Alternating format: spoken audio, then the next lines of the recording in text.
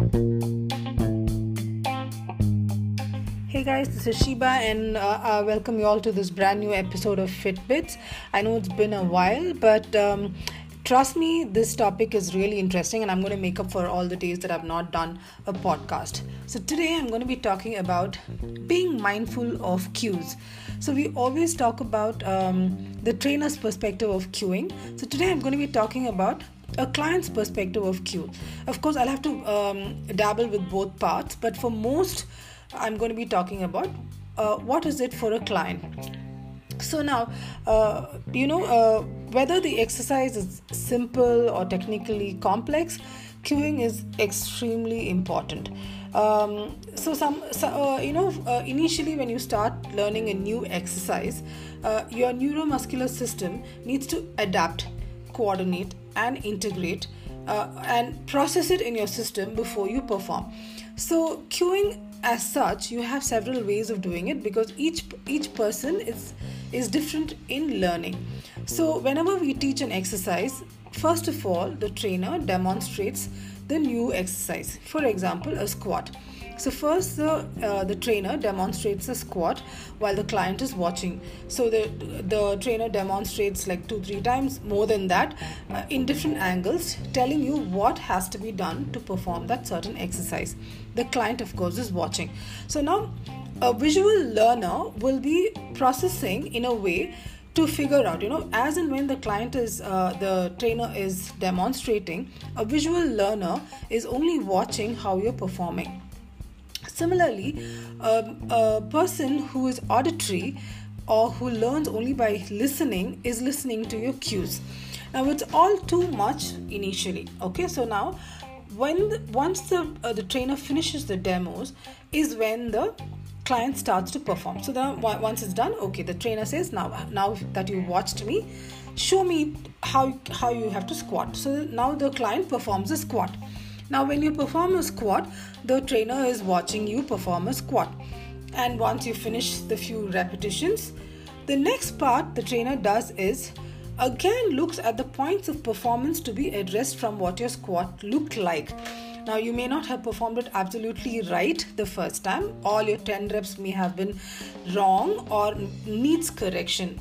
So every cue, whether it's verbal or whether it's visual, every cue, the intention of a cue is for an outcome, a positive outcome, which means when the trainer says, say for example, neutral spine, chest up or toes out, or knees should track your toes, weight on your heel, tuck your core, all of these are said to you expecting an outcome.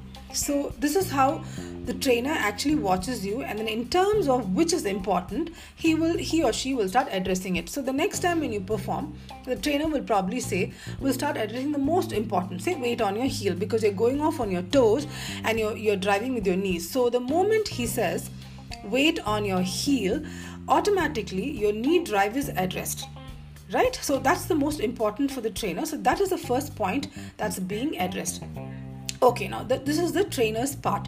So now let me ask you this. How well are you listening or how well are you watching when the trainer is cueing you? Are you watching the demonstration correctly? Are you watching it with intent? Are you listening to the cues mindfully? Secondly, are you performing the workouts mindfully? Are you even processing what the trainer says, and are you trying to perform it mindfully?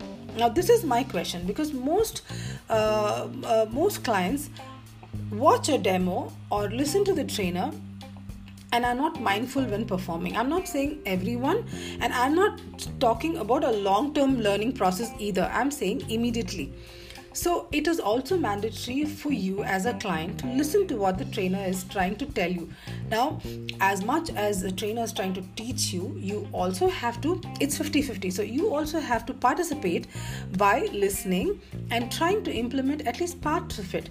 If you do not listen and if you do not participate in that, this process is incomplete. So obviously, when you're expecting the action or the outcome to be performed correctly, you need to be mindful. So whenever you're talking about the trainer, see, again, some clients do not prefer physical cueing, which is like, going and touching. So most trainers do not adopt it. Some trainers do it because that's probably the easiest way, is to like, chest up and you push the person and make them stand straight, is probably the easiest. But that's the last thing we are supposed to do as a trainer. But what I'm trying to tell to most of you is that listen to what the trainer is trying to say. There is so much that goes into every cue, and there is so much that goes into preparing to teach you to perform well, because whether the exercise is simple or complex, it's still relative.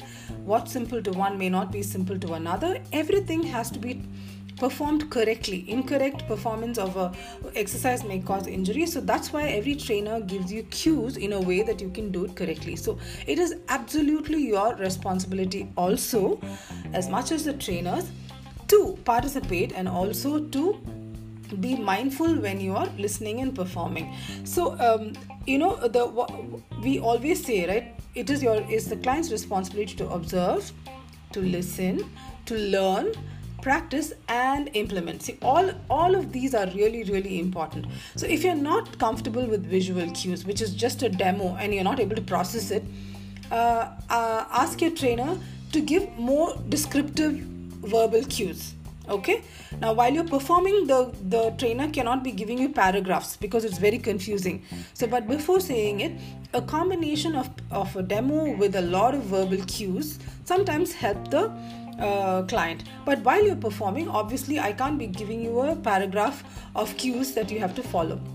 Secondly, if you're comfortable with visual cues or a demonstration, there's nothing wrong in asking for a couple of more demos so you can process a little bit more. You can stand in front of the mirror and try to perform and mimic your trainer is also a good way of doing it. Also, when you listen to your trainer telling you like a lot of verbal cues, listen, process, and gradually try to imbibe the same while you're practicing the exercise. This is really, really important. As much as you expect your trainer to give you cues and teach you, it's also your responsibility to be mindful.